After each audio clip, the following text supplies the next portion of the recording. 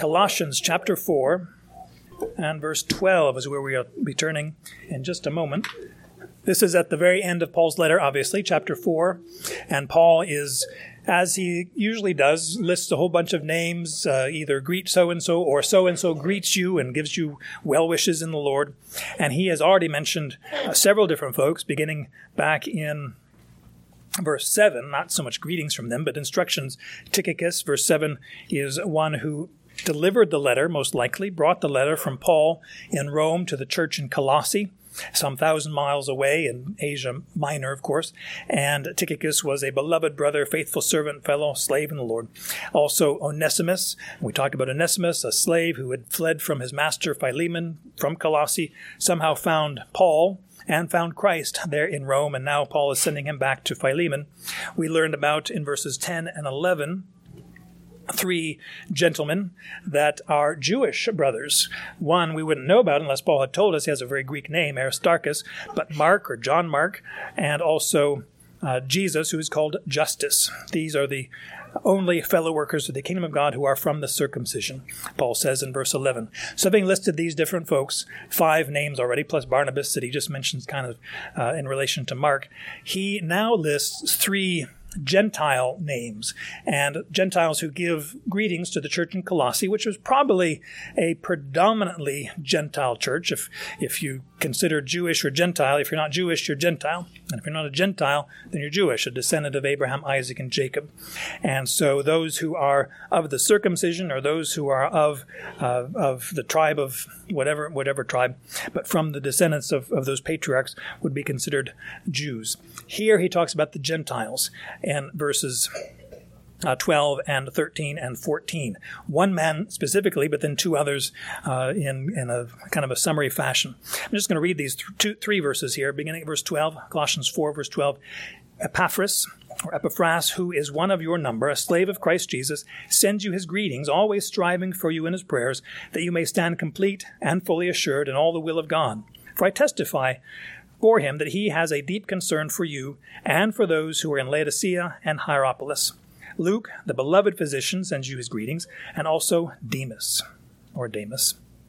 So these 3 men, we see this man Epaphras and Luke and Demas, and how Paul, again, associates himself with so many good workers in the gospel. Always, very rarely is he alone. Very rarely does he do a ministry alone. We saw, of course, back in Athens in Acts 17, he's waiting on his brothers to join him, and so he goes up to the Areopagus and he starts reasoning with the philosophers and so forth. But otherwise, he is always attended by certain folks. Timothy, of course, was listed at the very beginning of this epistle as one who wrote together with Paul.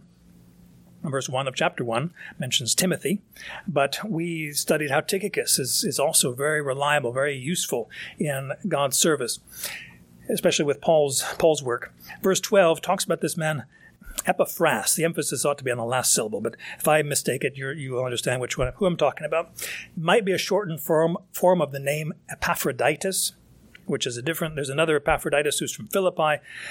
Epaphras is from Colossae. He was probably the founding pastor of this church in Colossae. He is one who was in this church in Colossae probably while Paul was 3 years or so ministering, kind of making his headquarters in Ephesus. Ephesus being a major city on the coast of Asia Minor, present-day Turkey, of course. And in the course of Paul's 3 years, by the way, he didn't spend that long a time anywhere else except in Ephesus. Spent 2 years, of course, in prison in Caesarea, 2 years in Rome in prison, but 3 years ministry in Ephesus. Doesn't mean he was only in Ephesus. It says in Acts 19 and verse 16, I think it is, or somewhere in Acts 19, that all of Asia heard the gospel while Paul was there in Ephesus. So how do we put that together with Epaphras? That he may have heard the gospel through Paul and the ministry of Paul and the others that were with him, and brought that message back into Colossae. Also, we mentioned here in these verses, the neighboring cities of Laodicea and Hierapolis that were within 10, 12, 15 miles of Colossae. Epaphras was probably this one who brought the gospel back, who was under the tutelage, under the discipleship of Paul, which is pretty neat, I would think, under the direction, the instruction of Paul the apostle, and somehow started, where it was involved with the initiation of this church in Colossae. It says about this man, he is one of your number. He's from you, just like Onesimus back in verse 9, I think it was. Onesimus, who is one of you. He's from your citizenship or citizenry. And he, I bring you his greetings. He's staying with me in Rome for a variety of reasons. But he came, most likely, from Colossae to find Paul in Rome because he wasn't in Ephesus anymore, local, 100 miles, 110, 20 miles away. Now he's in Rome, but Epaphras said, there's so many things going on in this church in Colossae. I need help. There's some false teachers coming in here. There's some deception going on. People are believing it, and they're turning away from Christ and the simplicity of devotion to him. And they're looking for works. They're looking for mystical kind of experiences. They're looking for secret knowledge. They're looking for self-abasement that's kind of, trying to earn your salvation through your harsh treatment of the body.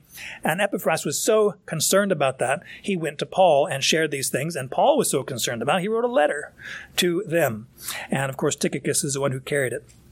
Epaphras is mentioned just here in Colossians. He's also mentioned in Philemon. Philemon probably was written, the letter to Philemon was probably written at the same time as the letter to the church in Colossae. But Paul says about him, he's one of your number. He is a slave of Christ Jesus. A slave of Christ Jesus. One who is a servant, but not just a servant, one who is owned and purchased by Christ Jesus himself. There is not just a voluntary service, which is true. We ought to voluntarily serve him. But beyond that, like Paul says, I have a stewardship entrusted to me. I have been entrusted with something so great. And now Epaphras is one who realizes, I'm a slave, not of myself, not even of the church. I'm a slave of Christ Jesus. I serve him. He's the one that I seek honor from, or I seek to please him. I seek to do his will, not trying to, even in as much as Paul is a slave also of Christ. It's probably other than apostle, that's the term he uses of himself. I'm a slave of Christ Jesus. Epaphras is not just a slave of Paul. Paul would even say, imitate me, yes, as I imitate Christ. So always there's a direction back to Christ. Epaphras is serving Christ. He is a slave of God, slave of Christ himself. That's how we ought to consider ourselves too. We look back in Colossians 2 about don't let anyone take you captive through whatever stuff. Don't let anyone make you a prisoner of themselves. Here it's not the idea of imprisonment. It's the idea of slavery. And it's the idea of willing, voluntary service, but also he bought us. We're his. It's not like we can do anything about it. And why would we want to do anything about it? Why would you want to serve anybody except Jesus? What else is there for us? We're going to see in just a moment that somebody did love something other than Jesus, and that didn't end up very well with him. But Paul and Epaphras and others are recognizing, I'm a slave of God. I serve him. This idea of slavery is maybe not so popular in our day, but it is something that we've seen throughout Colossians, talking about this slave or that slave, and slavery even. There's no such thing as a slave or free man anymore in Christ.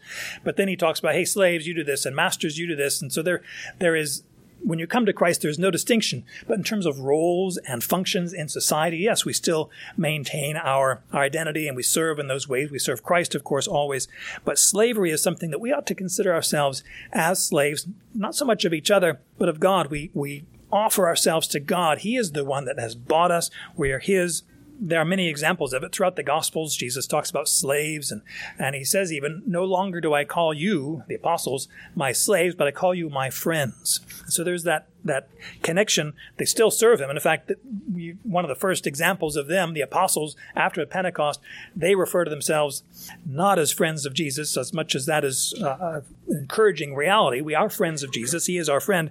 But they say in Acts 4 and verse 29, after a second round of persecution and so forth, they say, now, Lord, take note of their threats and grant that your slaves may speak your word with all confidence while you extend your hand to heal, and signs and wonders happen through the name of your holy servant Jesus. So they regarded themselves as slaves. They said, the world is against us. Even the religious people, your own people, are against us. But we are your slaves, O Lord. We pray that you would speak your word, that we would speak your word with all confidence while you do all your wonders to give glory to the Lord Jesus Christ. Do you remember in Acts 16 when the demon-possessed servant girl was talking truth about Paul and Silas? She said, "These men are slaves of the Most High God who are proclaiming to you," what are they proclaiming? The way of salvation. Our slavery pertains especially to the function of our words, and especially more particularly to the gospel presentation. We're your slaves, we speak your word. Here, Acts 16, we're slaves, they speak the way to speak, proclaiming to you the way of salvation. There's another aspect of slavery, and that is what is mentioned in Romans chapter 6, that we used to be slaves of sin. And how'd that go for you? When you were slaves of sin, was that life? Was that just thrilling and satisfying? No, it was deceptive, it was destructive, it was debilitating, it was yuck. No longer present your bodies as slaves to sin, but now slaves unto God for righteousness. That slavery is so different. Being a slave to sin is death. It is despicable. It is wickedness. And yet, he says, don't go on presenting your members as slaves to sin. Why are you still doing this? Why are you still walking in foolishness and wickedness against God when life, real life, is in Christ himself? Serve him. Don't become a slave of men. Be a slave of Christ. Did you know Christ became a slave? You know, Christ emptied himself. Philippians chapter 2, he emptied himself by taking the form of a slave, being made in the likeness of men. Christ himself humbled himself to the point, and it goes on in that context, to the point of death, not just any kind of death like heart attack or old age or stoning or drowning like the apostles, like the disciples were concerned about. Lord, save us. Don't you know we're drowning? He died on a cross. The cruelest, most wicked death of a criminal. Nobody dies on the cross except criminals, according to the state anyway. And Jesus became sin for us. He became a slave. He took the form of a slave. And so should we do any better than what our Lord has done? We should be a slave of his, knowing that his mastership, his role in our lives is not, as Jesus said himself, Matthew 11, "Take my yoke upon you. For my yoke is easy, my burden is light." Don't you realize you're looking other places for life and meaning and identity and all this? It's in Christ. Look to Christ. This is really cutting to the heart of the heresy going on in Colossae, because they were trying to find an identity outside of Christ.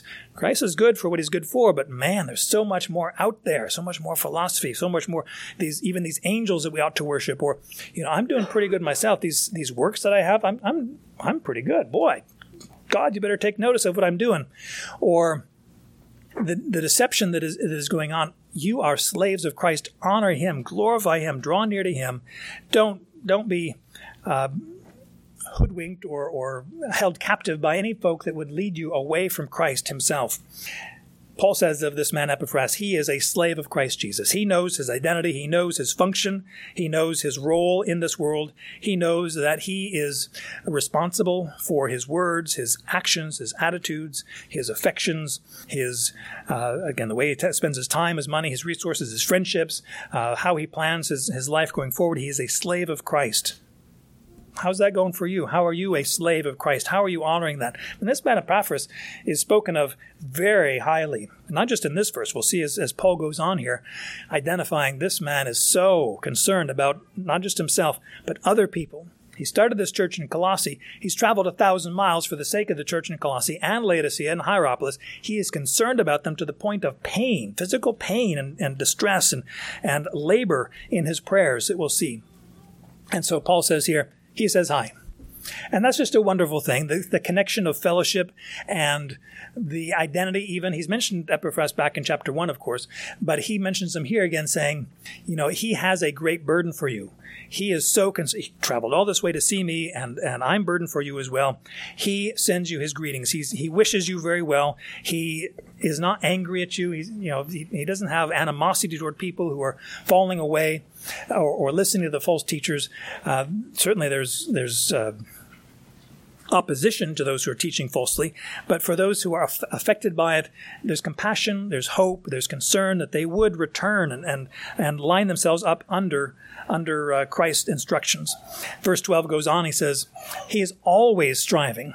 It's almost like whenever Paul looks across the way, he sees Epaphras in prayer.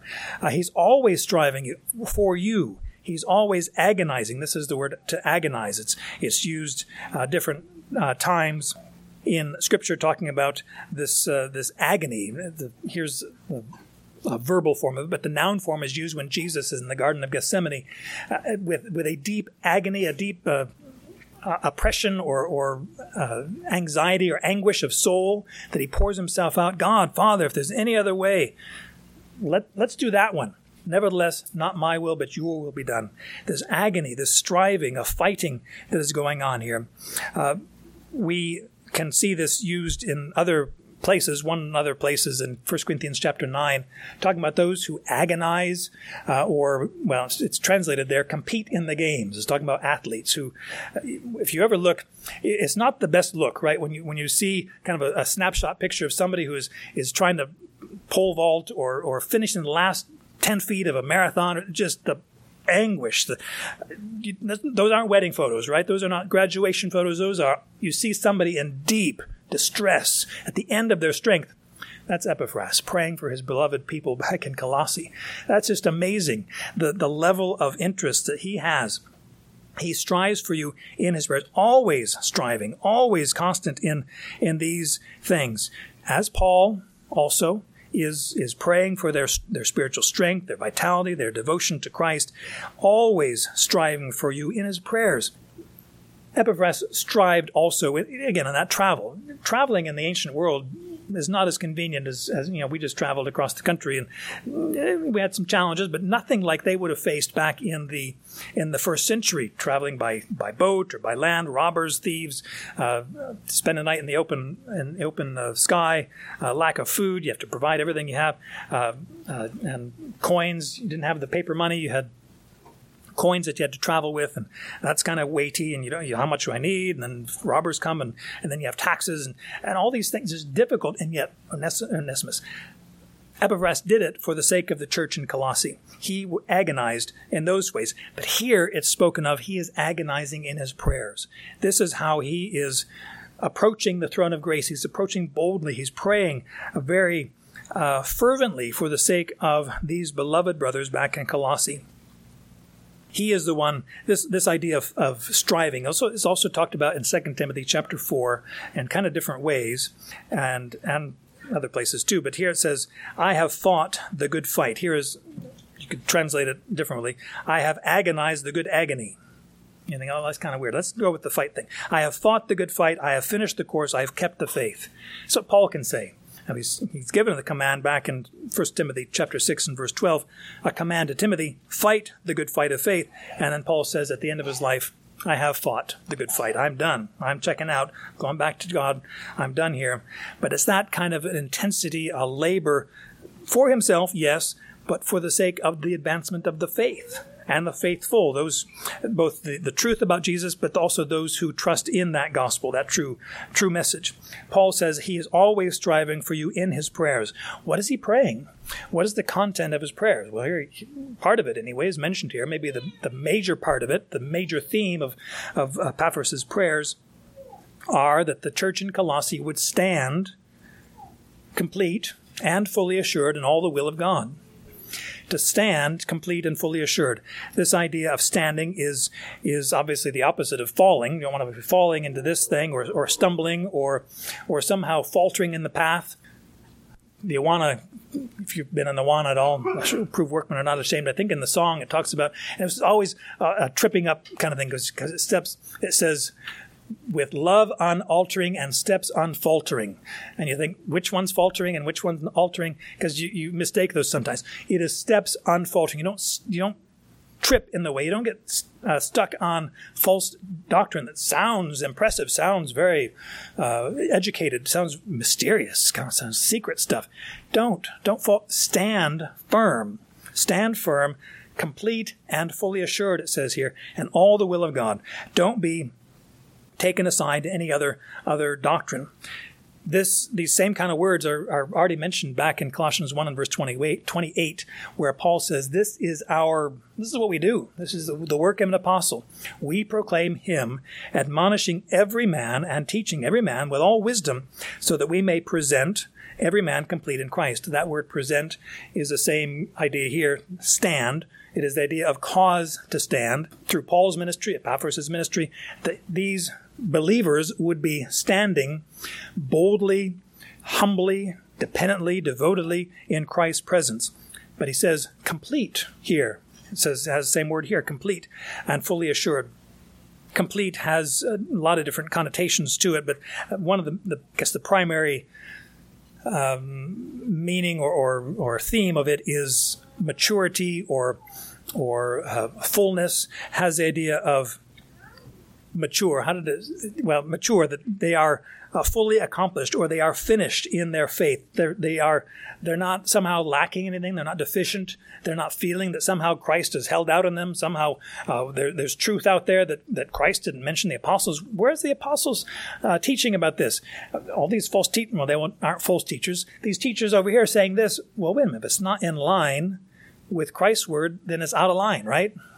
There you go, kind of simple way. But to stand complete, to be fully assured in these things, to have no defect, have something that is entirely sound. I mean, sound doctrine, sound teaching is mentioned in Titus, sound words as well. The importance that we have in responding to that we are complete in these things. This word and the next word that's translated fully assured also kind of give a little acknowledgement to the false teaching going on in Colossae, because this word complete and the other one as well it refer to folks who are initiates or proselytes or somebody who's gone into a secret kind of religion. They have gone through an initiation ceremony. They're seeking after kind of secret knowledge and so forth, and they have now become complete. And Paul says, you're not complete over there. You're complete in Christ. Colossians 3 and verse 1. You're complete in him. Your life is hidden with Christ in God. And those first 4 verses there. Don't try to be complete in things that are not according to Christ. Don't try to be that way. Epaphras is praying that they would stand firm in what they've been taught, that they would receive it, that they would love it, they would devote themselves to it, and not be taken aside to these other things. This word here translated fully assured again carries that idea of completeness or fullness, or in a sense of a mental acknowledgement. It has the idea of giving, like it says here, full assurance of or full confidence in that truth. Don't be thinking, well, somehow Paul or Epaphras, you've kind of held out. We didn't know all these angels that we should be worshiping. We didn't know that we ought to be, beating ourselves and restricting our food stuff, and that we ought to be keeping festivals and Sabbath days. And Paul, you didn't tell us this, but now we know. And Paul says, and Epaphras says, don't be concerned with those things. Christ is the answer. Christ is where it's at. Don't be led astray from the truth of the gospel.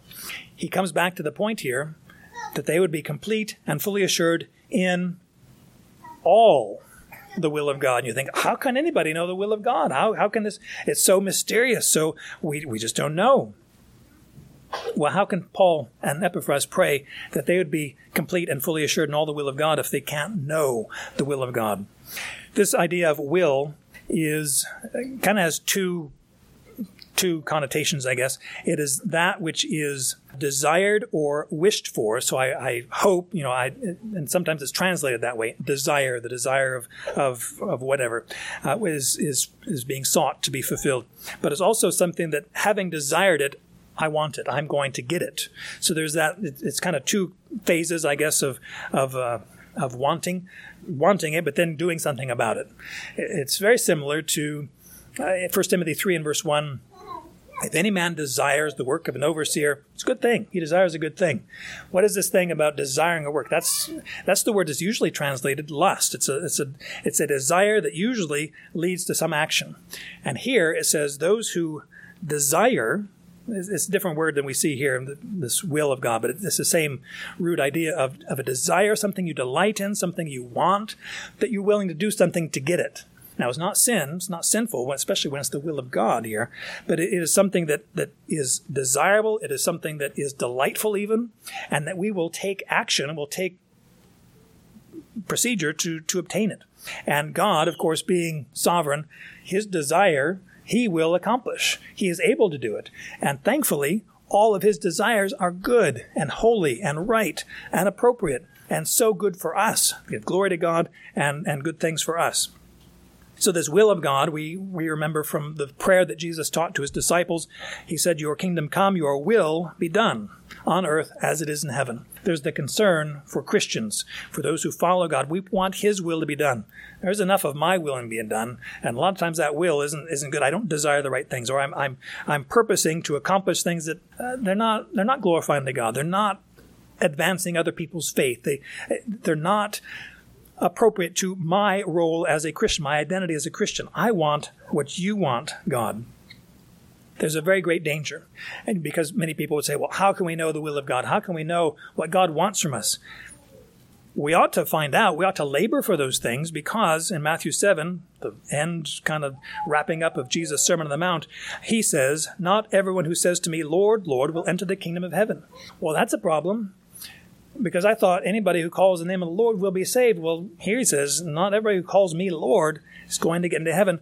Who are those who are going to then? He who does the will of my Father who is in heaven will enter. It's kind of an important thing then, to know what the will of the Lord is, to know what God's will is. Jesus says, Matthew 12 and verse 50, whoever does the will of my Father who is in heaven, he is my brother and sister and mother. Not like Mary and the other brothers that Jesus had, physical blood relations, but those who do the will of my Father.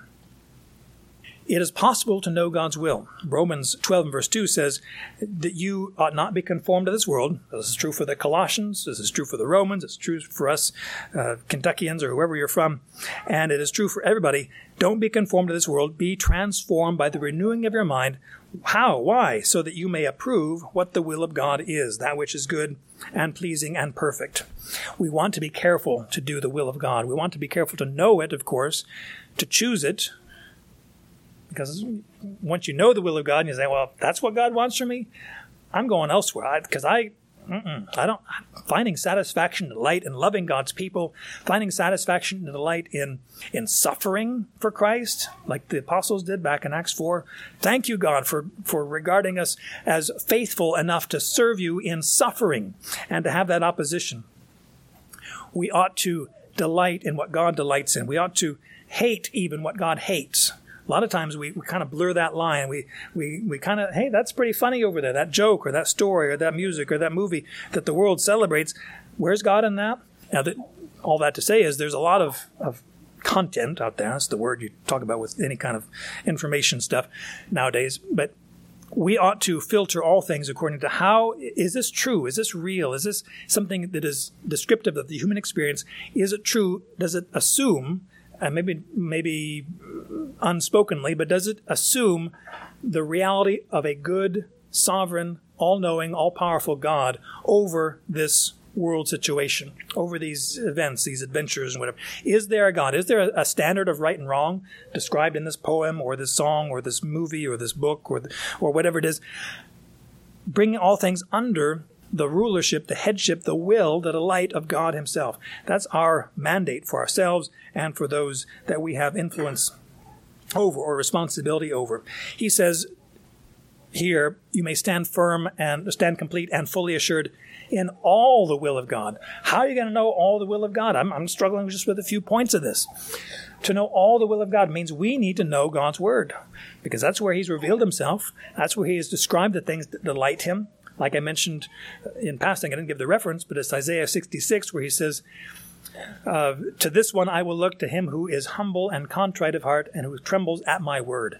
So that's kind of an important thing. What does God delight in? What's his will? What is his desire? Humility, contrition, and trembling or fear. And you think, well, God doesn't want us to fear him.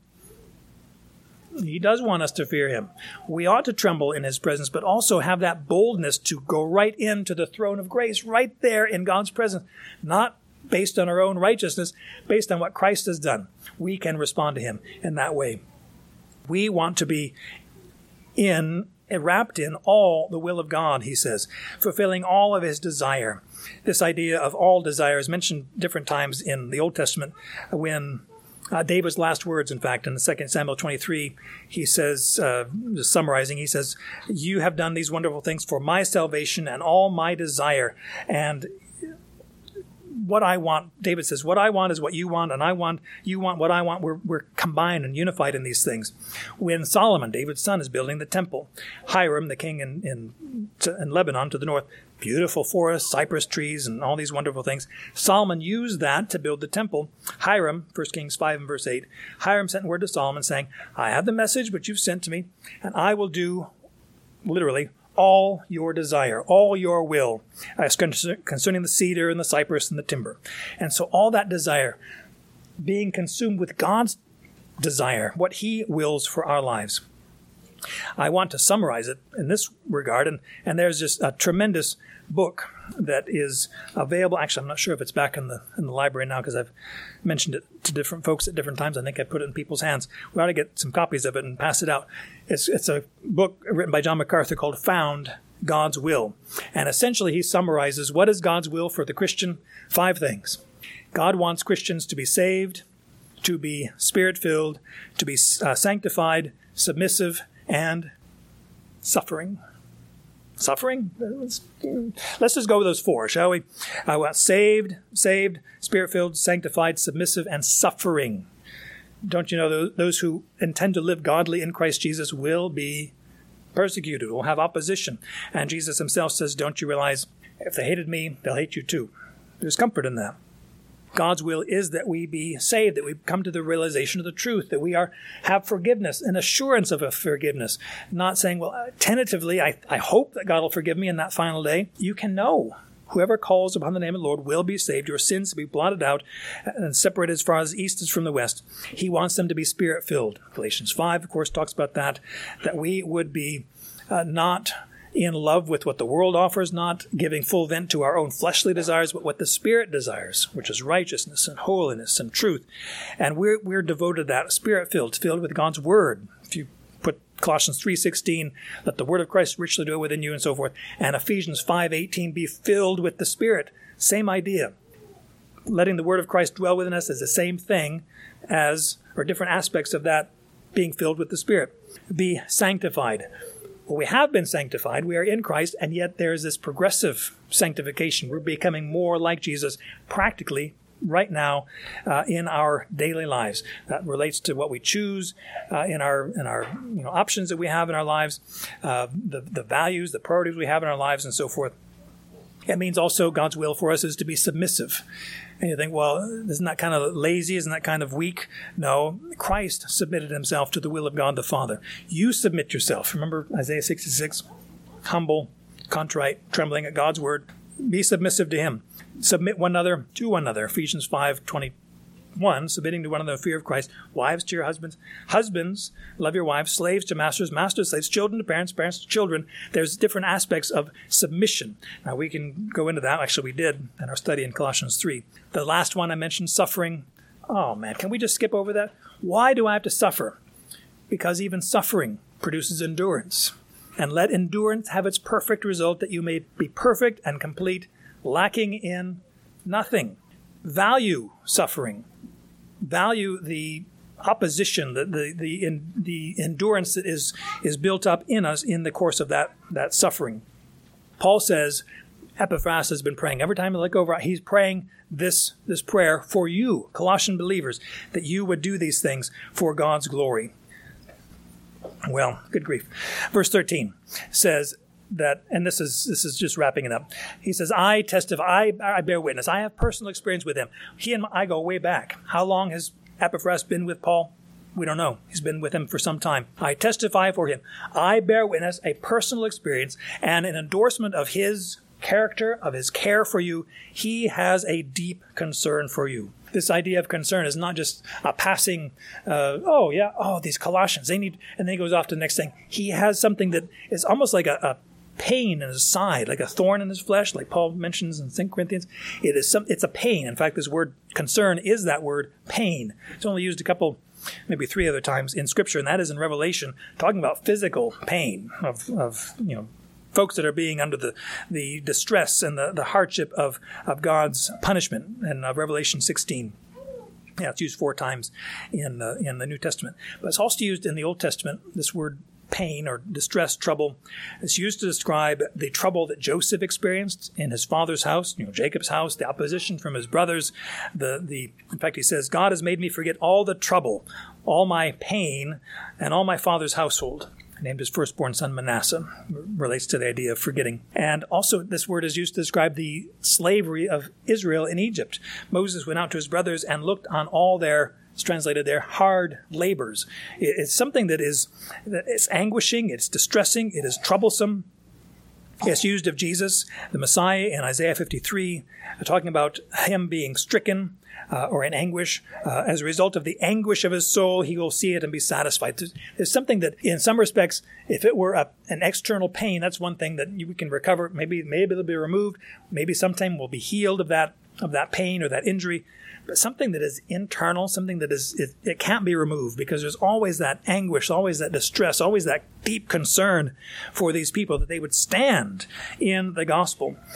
Epaphras is there with that deep concern. And it's not just for those in Colossae. It's in those neighboring cities of Laodicea and Hierapolis, those cities that are in the Lycus River Valley. Laodicea was kind of eclipsing Colossae. Colossae was a large city, but the center of trade and even of the route had shifted a little bit to the west, and Laodicea was the up-and-coming city. Just fast-forwarding, we'll end here. Fast-forwarding a few years, maybe 30, I don't know, 30 years or so later, when the churches in Asia are mentioned, John, of course, writing to the churches in Asia, we see Laodicea mentioned, we see Ephesus mentioned, we see Smyrna and Pergamum, so forth. We don't see Colossae. We don't see the church in Colossae or the church in Hierapolis. Well, you can't really argue from silence so far in that, but there might be an indication. Did that church in Colossae survive the false teaching going on there? Did they listen to the reproof that Paul offered so sweetly, so winsomely? Again, if you want to compare Colossians to Galatians and the different attitude and approach that Paul had in those different letters, you would see in Colossians, he was so kind and so positive, always upbuilding. Very rarely do you see a negative statement, stop doing this. I can't believe you. Who bewitched you, O foolish Galatians? I mean, I think you read that in Colossians.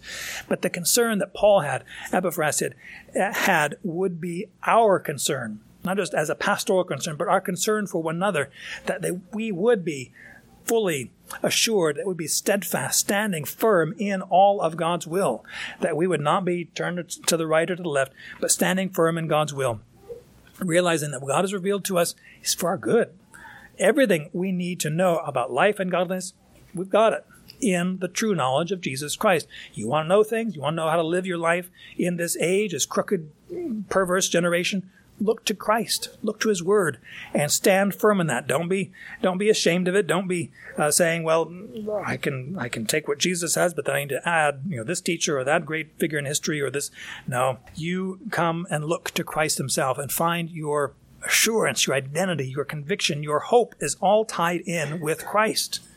Don't look elsewhere. Our Father in heaven, we are so grateful that your message is complete. It is sufficient for us. It is a revelation that is life-giving, not like the revelation of the world that is death and destruction for those who believe it and follow after it. It is false, and yet your word is true from the beginning. It is established in the heavens. Your will is not some mysterious thing that we need to do extraordinary means to discover. It is revealed to us in Scripture.